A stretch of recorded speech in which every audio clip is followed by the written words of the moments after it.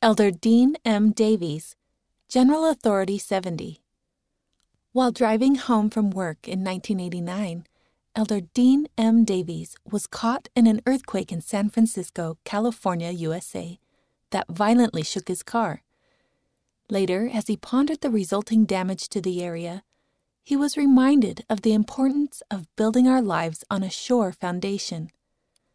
None of us would knowingly construct our homes, places of work, or sacred houses of worship on sand or rubble, or without appropriate plans and materials, he said. Let us accept the Savior's invitation to come unto him. Let us build our lives upon a safe and a sure foundation. Elder Davies, who had served in the presiding bishopric since April 2012, was sustained as a General Authority 70 on October 3, 2020. In the presiding bishopric, Elder Davies served as second counselor to Bishop Gary E. Stevenson until Bishop Stevenson was sustained as a member of the Quorum of the 12 Apostles on October 3, 2015. Elder Davies was then sustained as first counselor to Bishop Gerald Cassé, who replaced Elder Stevenson as the new presiding bishop. Dean Myron Davies was born in Salt Lake City, Utah, USA in 1951.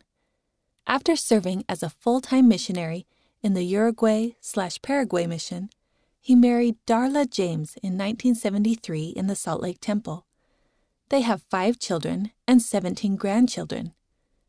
In July 1995, he began working for the church, where he was managing director of the Special Projects Department, with responsibility for special purpose real estate, temple design, and temple construction.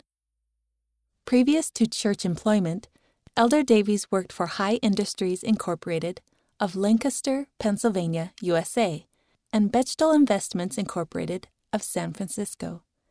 He earned a bachelor's degree in agricultural economics at Brigham Young University and completed advanced executive programs at Stanford and Northwestern universities.